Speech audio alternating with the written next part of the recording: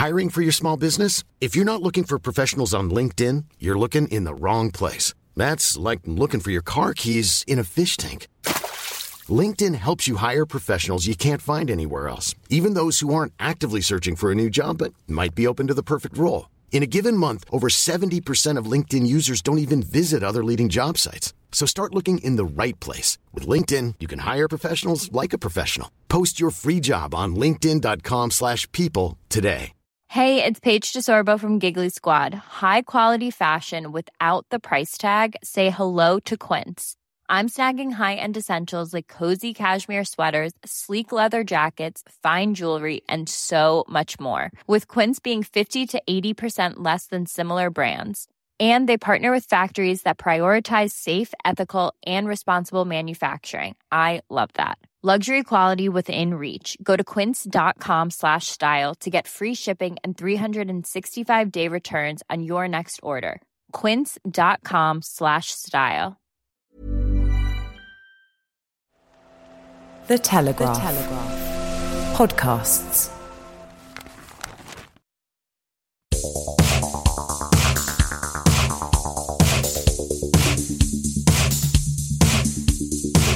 Hello, podcast fans. I'm Tom Gibbs. Welcome to Telegraph Audio Football Club. Today, Unai Emery wins at tactics as Arsenal impress against Manchester United. Spurs' crisis level is upgraded from slight to mini. And can the dynamic title-chasing duo both go the rest of the season unbeaten? There's cheers for second City hero Jack Grealish, but jeers for misbehaving Jordan Pickford, and some dabbling with Schadenfreude over PSG and Real Madrid's Champions League exits. Let's take you now into the audio recording facility where I'm joined by our football news overlord. It's Matt Law making his return. How are you, Matt? Hello, yeah, good. Excellent after yesterday. Yep. Big Birmingham City defeat to Aston Villa, the world's greatest football club, yes. Alongside him, it's the continent of Europe's biggest fan, Mina Rizuki. What's happening, Mina? Wow. Well, I got up about an hour ago, so the fact I made it here is almost a miracle. Congratulations. Thank you. And thank you. It's 11 a.m. for people listening, so that you know she only got up at 10 a.m. Disgrace. Okay, listen, I was supposed to get up an hour before that, but I didn't snooze it correctly. So. Such is your dedication to Europe, you're on their time zone. Completing our lineup, sat in the tactics chair, which he has made his own. Good morning, JJ Bull. Hello, I've been here for a long time, since 6:30. 6:30? Yes. Sitting in the audio recording facility. That's right, and I was in Scotland on the weekend. Oh, what's the time zone there? It's 9. Incorrect answer. Let's start with the biggest match of the weekend and probably one of the most exciting matches of the weekend. Arsenal beating Manchester United at the Emirates Stadium. What a treat to see this fixture freed from the tedium of Arsene Wenger and Jose Mourinho. Did we all enjoy this football match?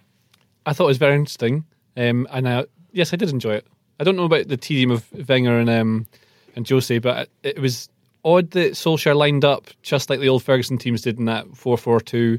I think Unai Emery absolutely nailed the tactical setup for it, and his players seemed far more fired up from the very start of the game. Really took it to Man United, and I don't know if United adjusted quickly enough, or if, I guess they were shorter players. Everything I noticed is that Fred is, how on earth anyone thought he was worth £50 million.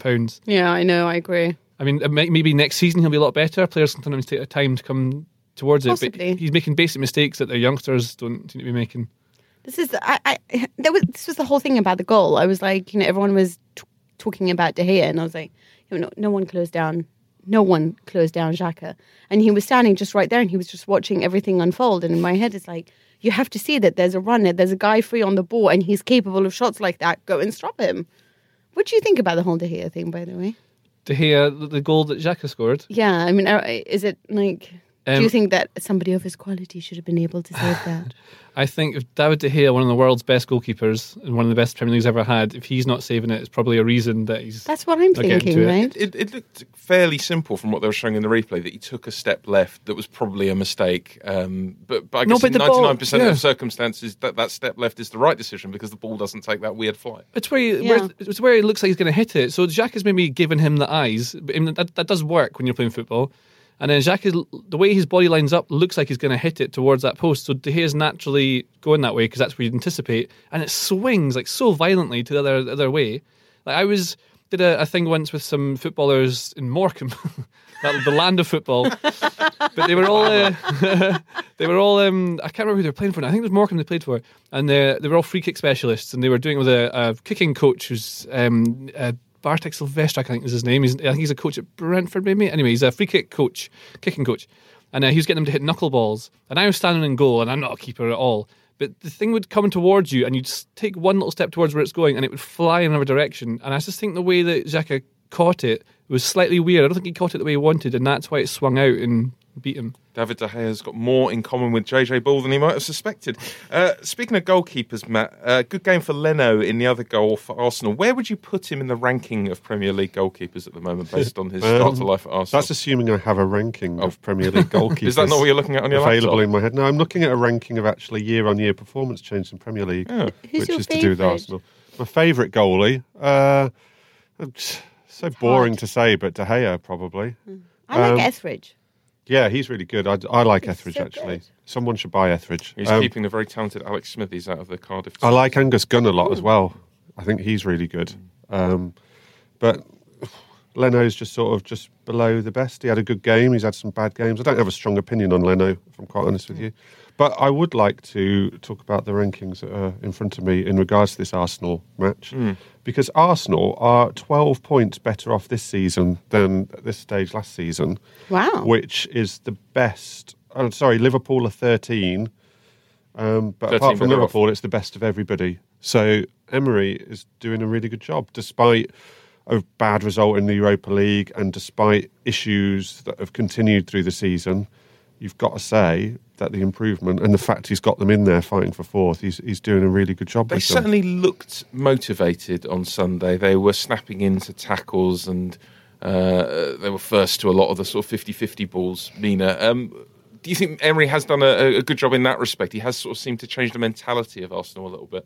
Yeah, I mean, I was fairly critical of them despite the fact that they went on that great run in which they kept collecting points. But I was like, their defence looks bad, and I wasn't sure about the attack at all times. But I feel like what I said last week was that you're seeing more of a team performance. But a lot of the way that they played against United, I thought was intelligent from a psychological point of view, because they had a very bad game against Rennes. And there's going to be that desire to avenge that defeat and do something special. And United had just come off this huge win, which is perhaps not physically exhausting. Everyone was like, maybe that's why United, could it possibly be that? And everyone was saying, no, it didn't look like they were unfit. But what they weren't doing was the sharp decisions. They weren't. An emotional hangover, maybe. It's an emotional hangover. They were mentally just a little bit tired, which is why they created many chances, but perhaps didn't take them as well as they usually would in that circumstances.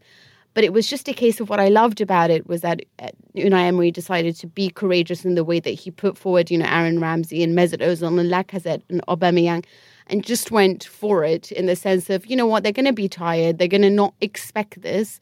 So I'm not going to let them try to impose their pace on us or anything like that. I'm going to just go out there and be courageous. And I thought that was exactly the way that you should play it when you have a side that's just come from a Europe, win in the way that United had. And for that reason, I never understand why more people don't play 3-5-2. I think it's a great sort of starter pack shape, if that makes sense. It offers you a little bit of balance until you can find one that offers the same balance without the exhaustion of the 3-5-2. I just think it's a really good formation to start with when you're trying to build a good defense and trying to have an attack on the transition. It's one of the best to use. Yeah, I mean, I look at you. It's built for counter-attacking, built for defensive teams, because it means you've got 5 defenders in certain phases. But you saw it when England used that kind of shape in the World Cup especially, that what happens is that you're just short of a man either side in midfield, so teams can easily get space. And that's how Croatia beat them in the semi-finals. They just had loads of space in the wide. But you can change it up.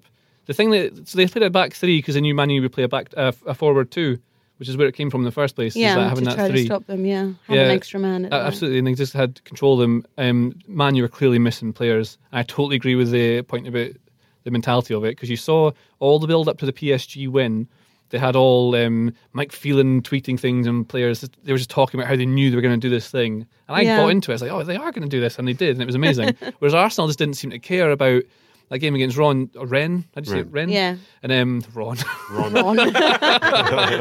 Arsenal versus Ron. Big Ron. There we go. So that when Arsenal lost to Ron, it's because they weren't paying attention to what was going on, and so they had that big, kick up the behind. So they were right going from the start of that game. Whereas Man U, how could you possibly get up to that level again? It's impossible, and it's almost as though because they've done so well, so many games in a row. I think it was 6 games away games in a row they'd won. It must be that they've all just kind of subconsciously accepted that at some point they will lose, and this is quite a nice time to do it. Yeah, why? This seems like a decent game. It'd be interesting now what happens with Arsenal, because they've put themselves in a really good position to get top 4, and they've got on paper, which often goes out the window in the last sort of 9 or 10 games, but on paper they've got the best running of all the top 4 teams. So now there's a bit of pressure on them again. And a bit of expectation on them again. They've got no more top 6 teams to play. Yeah, that's right. But they've got 5 away games, and their record away from home is pretty poor. But I just think it'll be interesting now how they react to that. Rather than chasing, they've now got that little bit of expectation and pressure on them all of a sudden of what they should now achieve. And it'll be good to see how they deal with that. But to be in that position, I think, is a real success for Emery this season. Less positive news in the race for the top 4 for Tottenham, who are having a worrying wobble in the league. Bit more than a wobble now, isn't it? Yeah. A couple of games was a wobble. What would you call it? Mini crisis in the league. Mini crisis. Mini crisis. Mini crisis in the league, yeah. I was really surprised by that result, having gone out to Dortmund with them last week and seeing how expertly they coped with having a 3-0 lead, weathering a lot of pressure and coming through that very impressively. I really thought that would be the kickstart to just get back on it in the league. And then they played so well the first half against Southampton. They could have been 3 or 4 goals up easily. They were absolutely coasting. To then just switch off, I think, is very, very alarming for them. Is this the squad depth issue catching up with them? I don't know. I don't know if it's squad depth, because I've argued for a while now that they do have a good squad. And I think through the Harry Kane injury, the Dele Alli injuries, that was proved, because while Kane was out, they were doing well, actually. Weirdly, this has coincided with Kane coming back. I think there is an issue there with the age of their squad, which is surprisingly old. There's 12 players aged 27 or over now. It's when getting did 27 old. become old? Yeah, but that's 27 or older. I mean, they've got quite a lot of 30-year-olds in there as well. I mean, Alderweireld, You have to be and 28 to Vertonghen. be at your peak, though. So aren't they actually Possibly, players who are at but their they're aging together. There's not been a proper squad turnover there. Only 3 players, and that includes Skip and Walker-Peters, are 22 and under. It's becoming an old squad, that one. And also, within that, I think they've got other issues. You've got Christian Eriksen, who, for the last month or so, has completely switched off. He's been terrible. I think his future now is impacting on him. He hasn't agreed a new contract. There's a lot of speculation around him. It's clear he's thinking about his options. I think that has impacted on his current one performances. expire? He's out of contract next season, is he? Yes. And then Alderweireld has this contract clause. There's a lot of talk about him potentially going. I think there's a lot going on around that squad that's possibly impacted on a little bit of focus. And there's the whole Pochettino, will he, won't he go? Well, the thing you wrote about on Monday, Matt, is their need for a technical director. What's stopping that from happening at Spurs? It seems like it's... Well, Pochettino it's a stopped it. no-brainer in modern football to have someone doing that Pochettino job. stopped it from happening. When Paul Mitchell left, who wasn't a director of football as such, but held a sort of similar type of role, it was discussed about bringing one in, and Pochettino didn't want one to come in. That's unusual for a European manager, right? Because it's so standard on the continent to have someone working above the manager like that. Yeah, I mean, he would you have definitely had had one that in at Espanyol? Espanyol. But the problem with, obviously, he was a much smaller coach back then. But it was a bit annoying for him because his best players kept being sold off, and yet he continued to rebuild and rebuild. I almost feel like this is what Pochettino likes. He likes being the underdog. He likes the situation that's pretty for bad, sure. and then he can continue to make it work despite that fact. But you're right. I feel like, especially in midfield, there's a lack of leadership with Eriksen just completely switching off. But what they need now is they need someone who is in charge of not just the here and now with that squad. Pochettino's in charge of the here and now with that squad and has done a brilliant job. But the fact that that squad is just not evolving and is being allowed to be just to get old and these contract issues shows that there needs to be someone else looking at that squad and where it's going to be 2 years down the line. They also need someone on the off chance Pochettino leaves, coming up with a succession plan for Pochettino. You've got to have that now in case. You've got to have a succession plan in case Harry Kane leaves at some stage. They need to be looking forwards, and Levy's been concentrating on the stadium. Pochettino's managing the maximum out of that squad in terms of the here and now. It feels like there's no one looking at the future. I mean, I feel like this is the thing. If Pochettino goes, they should just go for Monaco's Khardim, because if there's any man who understands how to make it work when you don't have a squad or when you're not spending money, it's certainly that guy. So if you think Poch is good, Khardim is even better. It's a little bit like when David Moyes was very good at Everton and he had a team punching well above its weight, doing it at a small budget, not really being able to bring in lots of good players. And then he got to the point where Manchester United were interested in him. And then he went to Man United, and it turns out that it's different being the underdog than it is being the guy in charge of a huge budget, huge club. So you don't think Pochettino can make it to United? I don't know. So I've been doing a lot of research recently on the peak age of managers, and it'll be on the website at some point soon. But Pochettino, I can't go too much into this, but he's basically already missed his chance to win something by a certain age that all great managers have won something at, which is about 43. And what if you came into it at 50? Well, there's different when there's going to be different anomalies, and some managers win later on and stuff. But the way Pochettino is at Spurs just now, it reminds me very much of how highly rated Moyes was. And I don't know if there's...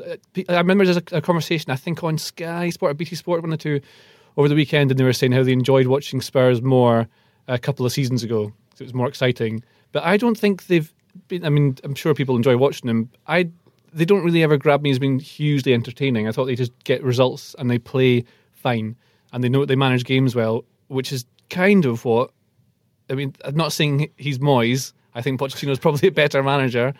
I just probably. see some... Well, but then, I mean, neither has really won anything, and Moyes had won a league title at lower level. Yeah, I understand, but Everton weren't really competing in the Champions League and defeating Borussia Dortmund that long. That's true. He was incredibly well regarded there, Moyes, when he got the United job. I mean, incredibly regarded, and he did a very good job with an Everton side that was trying to push into a top 6 position. Mm-hmm. But I think Pochettino's already top 4. I think he's consolidated his ability to do that despite not spending money.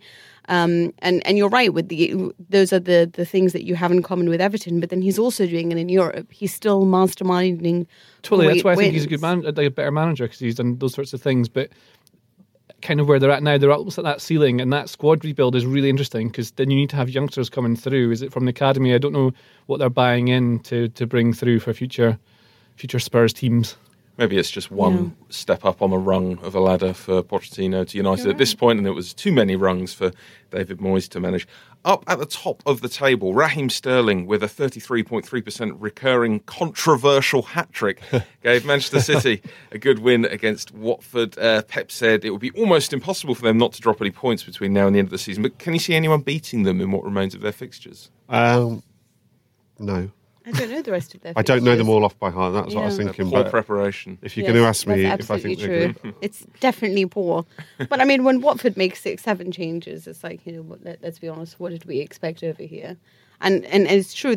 And despite that, I thought they were not bad when they starting the match. And of course, that goal, Sterling's ridiculously offside goal that wasn't noticed, just sort of took them. I started watching that Sterling offside goal. I started questioning myself, like, do I actually understand the offside rule? I think that a lot this season. It's like, how is that just not offside, and how is there even a debate? And I couldn't get my head around where the debate even lay. And I started to watch it thinking, I don't think I know the offside rule anymore, because I don't understand how there's a debate. Something? It's just so obvious. He was explaining something to a Watford player. To Andre Gray. That's it. Andre Gray actually and then Gray starts to understand it and be like, okay. But what's there to even? I don't even know what's there to explain on it. It's like with the Harry Kane one the other day, and there was so much debate about it and like all this, and you just sit there thinking, do I actually know the rules anymore? We should be clear. I'm so caught up in case it folk now. haven't seen it. So because Sterling is in an offside position when the ball comes through to him, but the referee and the linesman talked and seemed to agree that the ball came off. I think it was Janmaat went to a tackle. So Sterling was offside, but Janmaat got to the ball first, which effectively changes the phase of play. But because it should be within a certain yardage, if that's a word, to the ball, then whether he's affecting play or not It's such a weird rule. There's a problem, though, isn't there? If the vast majority of people watching the game, even if they are, to use inverted commas, just fans, think something is offside and it's not given as offside. Like, you've got to look at the law then, surely. It seems like, so a lot of people have been having a go at VAR recently, saying that VAR is wrong, it's ruining the game. But I think it's just the rules. VAR is helping them apply the rules as though they are written. So it's the law that's unclear. I think it needs to. It's also because it's the first phase, the second phase, the third phase of play is confusing me, because you're like, wait, hold on, that's ended, and now we have to have a whole new phase. And you see more players standing in offside positions now, I find, because it must take a while to adapt to the changing rules, so you can make sure you're offside for a certain phase of play, because you'll be onside for the next bit.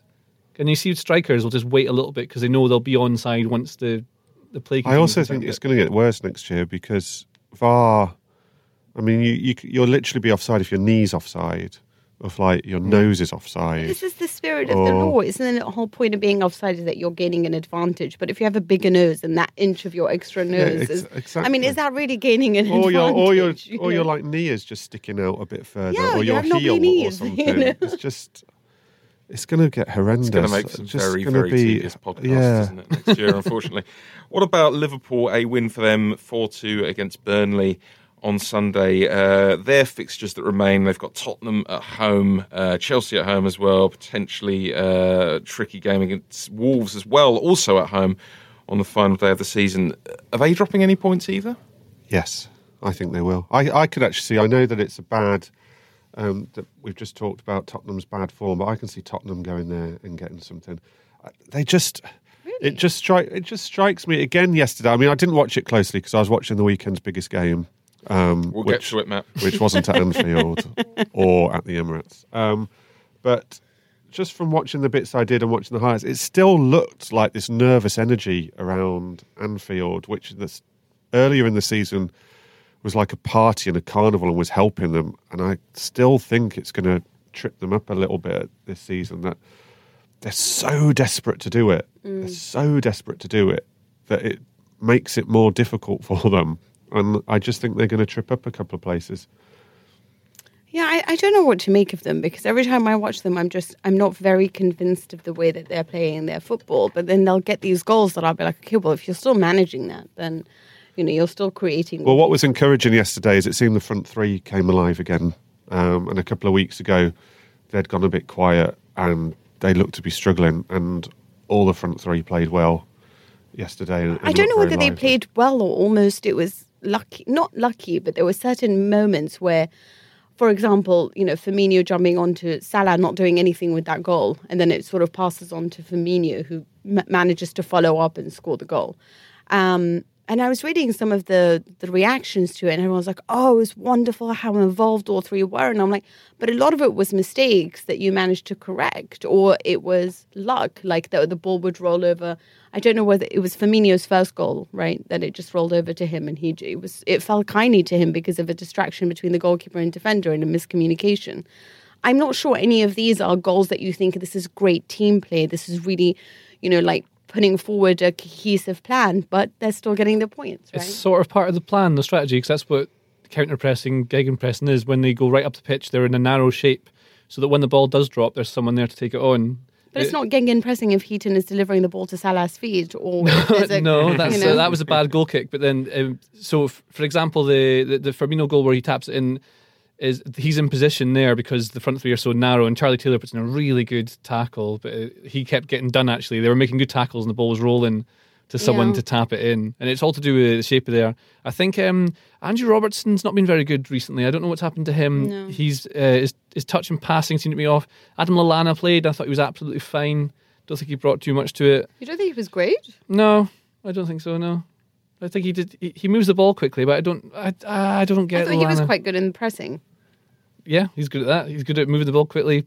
I just don't think I don't know. I think that scoreline is very good for Liverpool because there is that nervous energy, and I think that scoreline is kind of we are actually quite good. We can harness this. We can handle it. I can't see both Liverpool and Man City going unbeaten for the rest of the season. they'll drop points somewhere. I agree with you. And it's a title race, isn't it? Which should be exciting. Notice, Matt, you didn't say Chelsea were going to give Liverpool any problems at Anfield. They might do. Judging by their game against Wolves on Sunday, not all that much to worry about there. Whenever I see Chelsea on TV at Stamford Bridge, I just get this sense that they're kind of just fulfilling the fixtures out of duty at this point in the season now. They're going through the motions a little bit. I've developed a theory the last few games, which came to fruition slightly, I thought, on Sunday when Chelsea got booed off at half-time, having had almost 80% possession. Chelsea fans don't like possession football. They're not used to it. They don't like it. They've been brought up, this generation of Chelsea fans, on a lot of counter-attacking, sucker punch type football with Mourinho and Conte. That's how they won things. They found it more exciting. I just don't think they want passing football. They think they want the Guardiola style and all that. In actual fact, I don't think they do. I think their culture's all about being this like nasty, counter-attacking Atletico Madrid style team that other fans hate. And before that, they were kind of a lot of flair, a lot of glamour, kind of European. Way back. Yeah, way back. But I just think this generation of Chelsea and what they've built their success on is so much about being horrible and annoying other teams and being nasty and catching teams out and giving people bloody noses and taking advantage of Gerrard slipping over. And Sarri is so not that. And I don't think they're ever going to get used to it.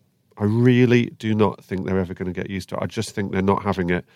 Poor old Jorginho, who hasn't been all that bad, has become the poster boy for Sarri ball, which the Chelsea fans don't like. And now they don't like him because of it. And it's a really weird situation. They really are the odd couple, and I just can't see it working. We've returned to Jorginho now, have we? After a spell of Hawkinho. I'm unclear about this. I don't know. I'm unclear about this. Nina Rizuki, pronunciation correspondent. It is Jorginho. Well, Thank that's you very how I much. know it. First time ever I've got that right. But this isn't. They're not playing Sarri ball, which is what's bothering me about all this. I'm not saying they are, though, but they are playing possession football. No, but everyone is saying Sarri ball's not actually working out here. And I'm thinking to myself, I'm not sure this is Sarri ball anymore. Because actually, then, like, his sides have never been just let's keep possession in the way that a lot of the times Pep was accused of that kind of football. His was considered dynamic and vertical tiki-taka, where the ball constantly had to go forward. But on this occasion, it just goes sideways. And it's really very dull to watch. And you look at it and you just think, there's so much not clicking here. And I do think that it's sad that Jorginho is getting all of these insults and everyone's talking about him. But actually, I thought Sarri made a great point afterwards when he was talking about this. And he said, Jorginho is still very good, but there's no mobility up front. There's no movements, you know. Higuain is not necessarily clicking with these forwards line. They're not all interchanging positions and exploiting gaps and having midfield runners coming in and trying to stretch and move in front, which allows... You are as good as your striker. If you are like an Andrea Pirlo type, or if you are a Jorginho type, if you are trying to create, you need mobility up front. Look at Maddison and Vardy.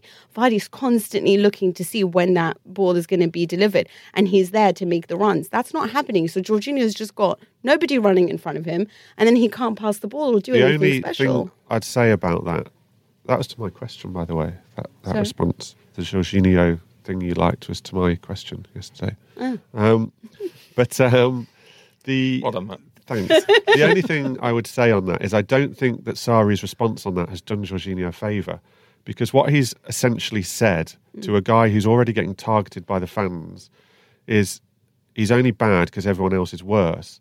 And what Jorginho himself said in interviews ahead of the weekend was, I don't want to be seen as like Sarri's special one or Sarri's teacher's pet. I want people to drop that. I don't like it. It's not doing me any favours.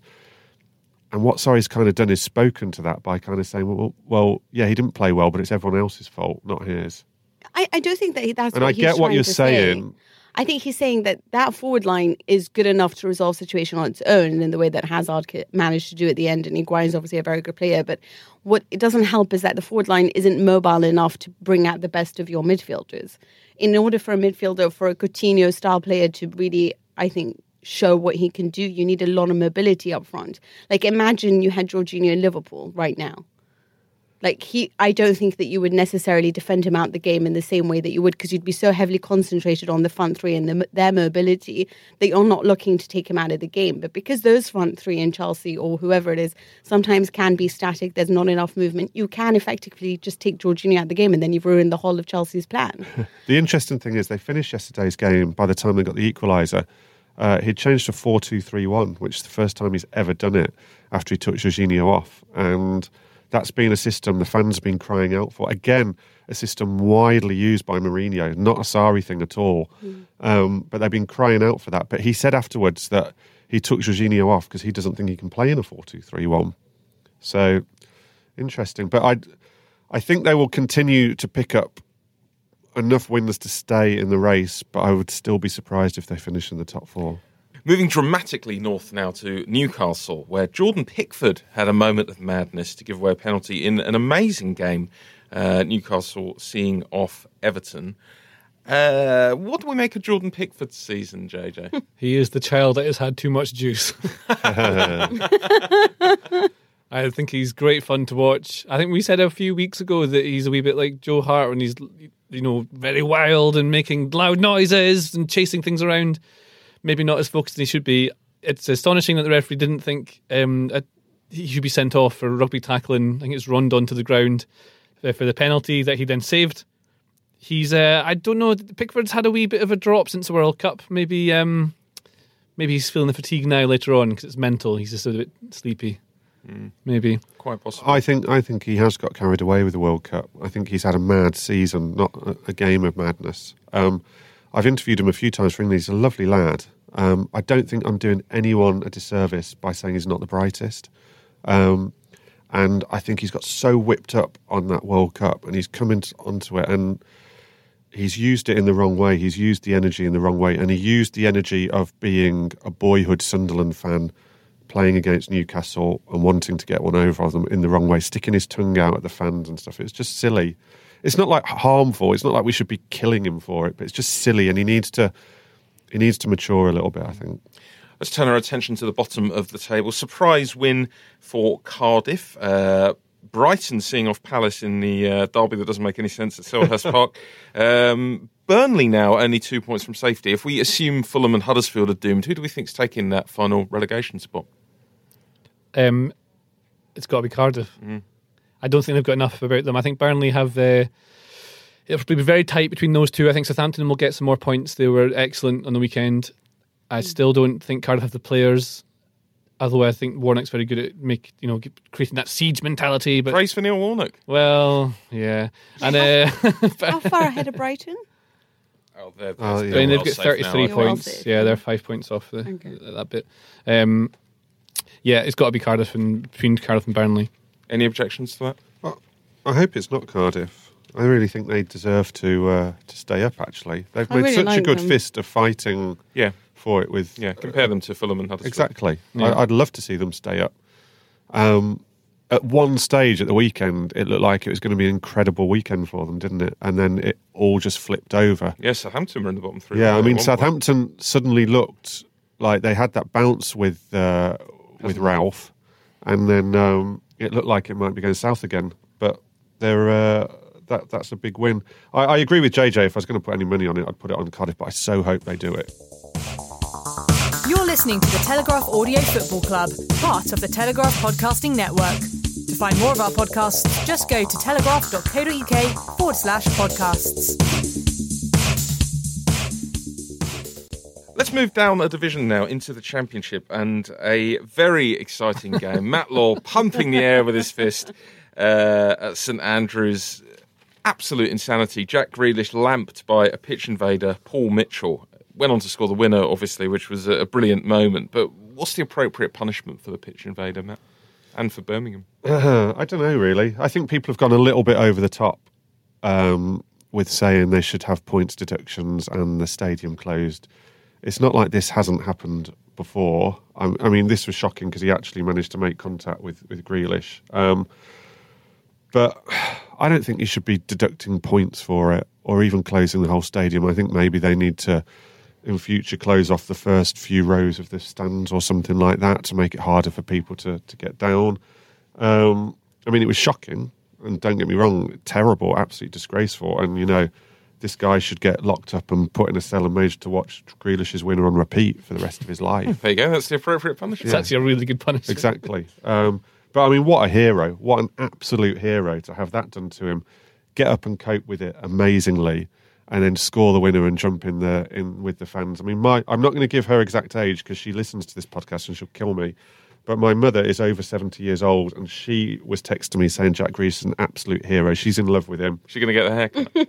I'm in love with him. If I was 20 years younger, I'd definitely go and get the haircut and have his face plastered all over. Is there no lingering? I'll go and get my little boy who's 3. Go and get him a Jack Grealish haircut. Yeah, easily. Calling the NSPCC. Is there any lingering resentment among Villa fans for his attempts to get a move away? No, because I don't. He didn't. It's not like he handed a transfer request in and did anything awful. He admitted afterwards, he was honest that he thought he was going and he was up for it. But I don't think he did it in a terrible way. And he's such a local boy hero now. You can tell. I mean, he's been out for 3 months. He comes back after 3 months and scores the world's best volley. And then the next game gets hit by a Birmingham supporter and scores the winner. It's just brilliant. He's Villa's Harry Kane. He is absolutely Villa's Harry Do you think Kane. he'll stick around there? I loved afterwards what he said. Best day of my life. Best day of my life. It was just like he's allowed to say that because he hasn't got children. One of my favourite things in the world is when footballers say that, and they've already had. I would love got married. him to stay forever. I'd absolutely love him to stay forever. You never know, but he could. People laugh at me for this. People who don't watch Villa much and don't watch Grealish much will laugh at me for this. But he could play for any of the top 6 in the Premier League. He could play for Man City. He wouldn't get in their team every week. He'd be on the bench most weeks, but he'd be good enough to play for Man City. He is a brilliant, brilliant footballer, and he's brave as anything with the ball and with getting kicked. He's fantastic. It was, though, one of a number of unsavoury crowd incidents over the weekend. And in fact, over the season, there seems to have been a little bit of a rise. Is that a coincidence, or do we think it's a trend?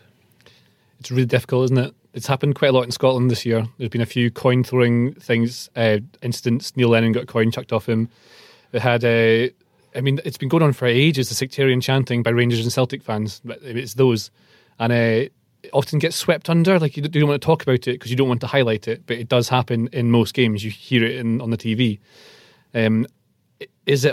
There's people who are talking about it being maybe a part of society, it represents it, because you go to the football and it's almost a safe place where you can shout whatever you want. You can do it. You can say these things. That's where you're allowed to do it for an hour and a half. You can vent off steam, is often what it said. But the whole world's in a weird place just now. It's not a coincidence that the country's turning to people's behaviour as well, is it? I mean, look through history, it tends to happen. What I would say on the Grealish incident, I thought Dean Smith made a really good point, is that one of the most frightening aspects of it was the fact that once this guy got carted off, he went off with his arms in the air triumphantly. Yes. And in Dean Smith's world, 15,000 people clapped and cheered him off. Like, he went off to a hero's reception within St Andrews. And it wasn't a minority. It wasn't like 100 people cheered and loads booed or whatever. They were properly cheering and clapping him off. That's frightening. And also the steward. Do you see the steward that got taken away? I'm not sure what actually happened with that. That was bizarre. The steward who got the guy actually did really well, because that guy was about to get lamped by Tammy Abraham and a few other Villa players, and unfortunately did his job far too well and got him out of there. But yeah, the steward who then decided to put a knee into Grealish's back while he was celebrating his goal. It's just unbelievable that these things are happening. Let's move into the safe space now of the Champions League. Manchester United, brilliant turnaround against PSG. Are PSG now Europe's biggest bottlers? Yeah, absolutely. Yeah. And it was funny. It was a little bit funny. It's so strange to be feeling quite positive about Man United, isn't it? I've got no particular dislike for Manchester United, but I mean, I spent my childhood really bored with them winning everything, so you're used to them being the villains, but it's hard not to like them at the moment. I actively disliked them when I was growing up because everyone supported them because they were the team that won. So I grew up in Aberdeenshire, and you had people who should support Aberdeen who supported either Rangers or Celtic or Man United because they're the team that won everything. It used to be horrible. But I look forward to watching them now. A couple of seasons ago, I do a lot of live blogs here. I really hated watching Man United play, but now it's good fun. Is it because of Solskjaer? Yes. Yeah, They were pretty lucky, much, right? weren't they? Are we allowed to say that? Yeah. What about PSG? They were then? pretty lucky against PSG. How do they break this duck? They can't, because they're just a poorly run club. You know, when you have Neymar's father sitting alongside the president, and you know they're best friends, and he gets to choose how to run that dressing room. You know, when Cavani, who's a senator of the club, gets pushed aside by the new kid on the block because he's considered a technical talent that's better than him, then you have a problem there. This is my issue when we were talking about Chelsea and Kepa and stuff.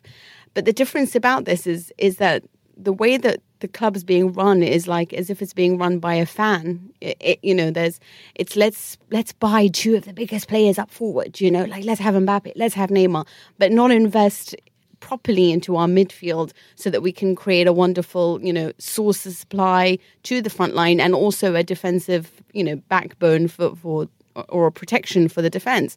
So you've got everything relying on Verratti. They can't play Rabiot because the technical director and the coach are arguing. Neymar gets to choose which games he plays. He's always injured around the time when he's actually wanted the most. Their money is misspent. There's no authority for the coach. I don't think there's a great balance within the side. And I just think that you need to have a management structure, a technical director, a coach, and a president, and more, who all pull in the same direction. And you need veterans of the side who understand what it means to win. And I just don't think that this side is well packed with balance. It's good for football that they fail, isn't it? Absolutely, yeah. Given everything that Mina said, it is actually good for football. Because if that worked, if what they were doing worked and they won the Champions League, it'd be bad for football because they're doing everything the wrong way. Why you all want Man City to win? They're pretty much exactly the same. But then because they've steamrollered that league, and it's almost because the Premier League has such it's closer match, especially with money. No, it's just unfair. Everyone hates PSG, but City do exactly the same thing.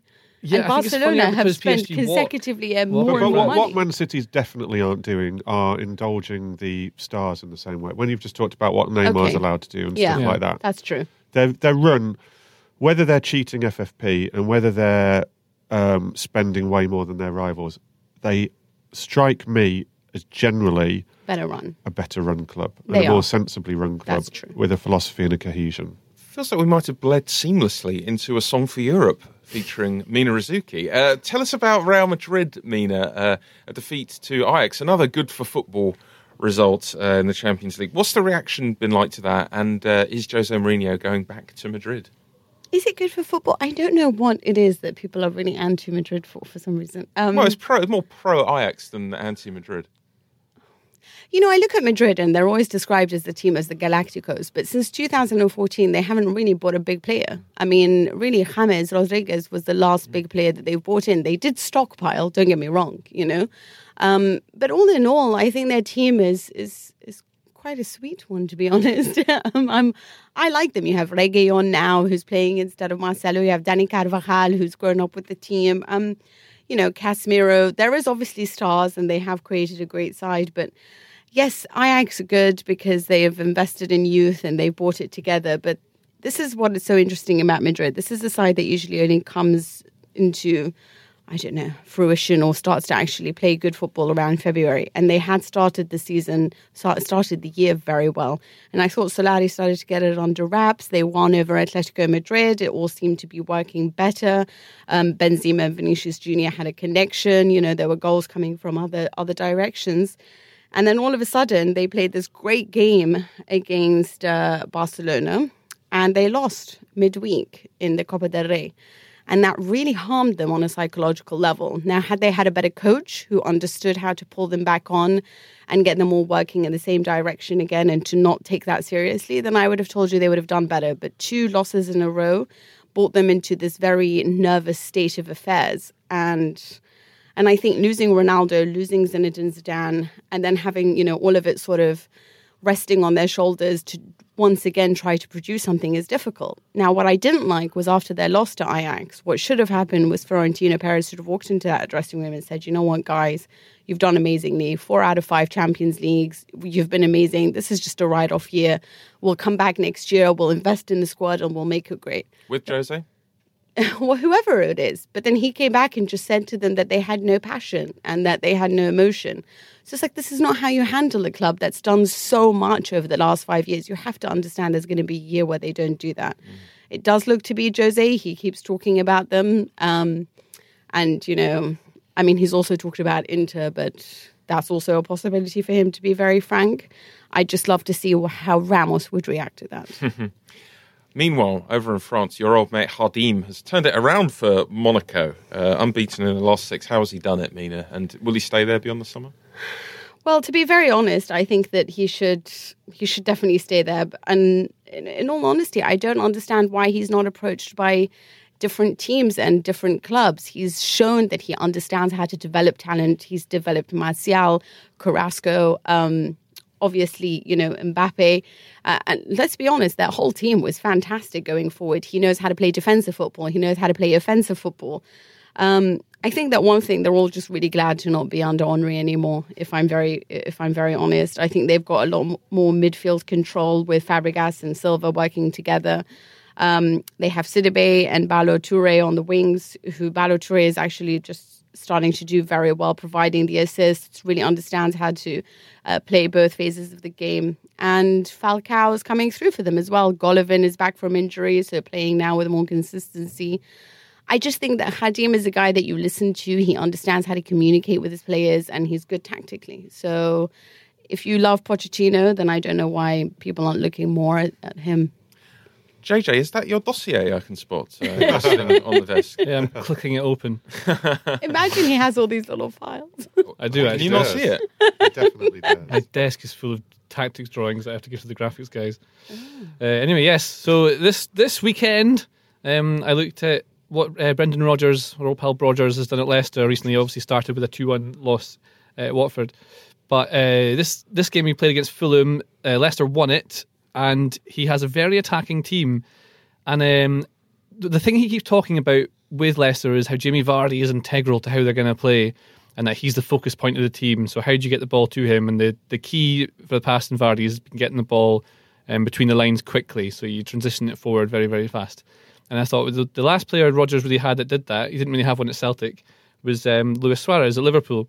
So I was trying to compare Luis Suarez and Jamie Vardy, who are sort of similar players when you think about it. Quite, I was going to say bitey, that's the wrong word. They're determined, they're very aggressive, they chase, they do all these things off the ball that you need them to do.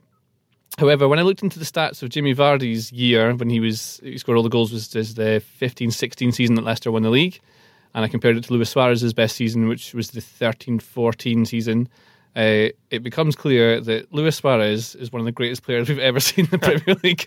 So, for example, Vardy was 0.69 goals per game, and Luis Suarez was 0.94. That's obviously a good one. But when you look at things like dribbles attempted, Jamie Vardy is 2.8.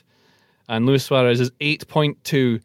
It's enormous. It's everything that Luis Suarez is doing. He did more of it. All the different stats you can look at, you can break it down in Opta. But Suarez is basically double everything that Vardy did. So Rodgers is talking up Vardy, but it kind of makes clear that if that's what he sees him as, he has a team half as good as the Liverpool one that he had. So they shouldn't be able to get anywhere just yet. It's going to definitely take time. Good dossier. Please put it away.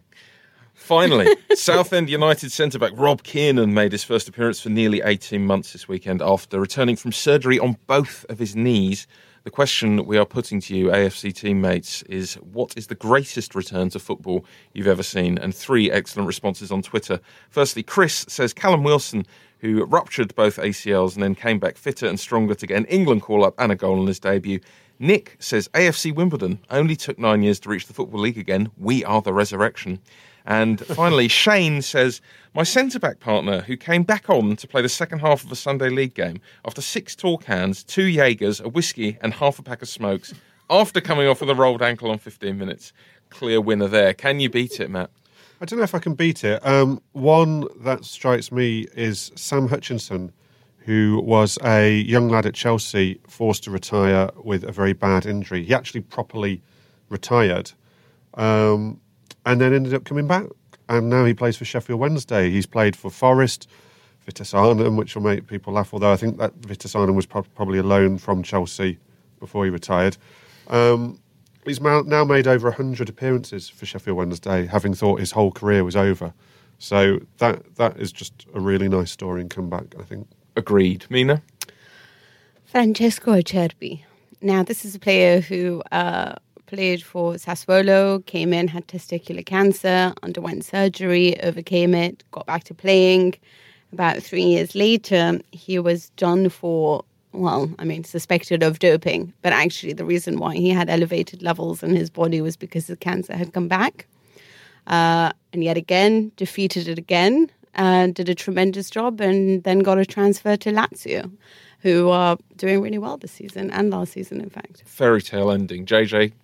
Yeah, that's really nice. So I should probably not stop. I always thought Alan Shearer, no one really talked about the huge injuries he had. I think he had at least two cruciate injuries that had him out for an entire season. And not long after, so he signed for Newcastle, and the first season McKeegan was there, and then the second season with Dalglish was starting to come together. He got injured, which really wrote them off, and that's when they dropped down to about 13th position was when that happened.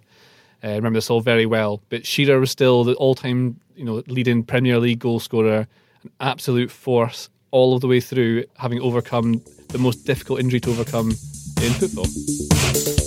That's all for this week. You can contact me on Twitter before next week's episode if you would like to. It's @Tom_Gibbs.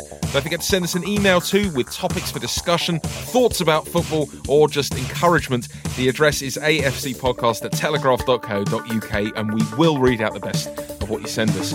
Don't forget also to subscribe to the podcast. Look for Telegraph Audio Football Club. Wherever you find yourself in the internet, you'll get to where you need to go. I'm backing you. Thanks to Joel Grove on the buttons, and thanks to you for your company. I'll talk to you again soon.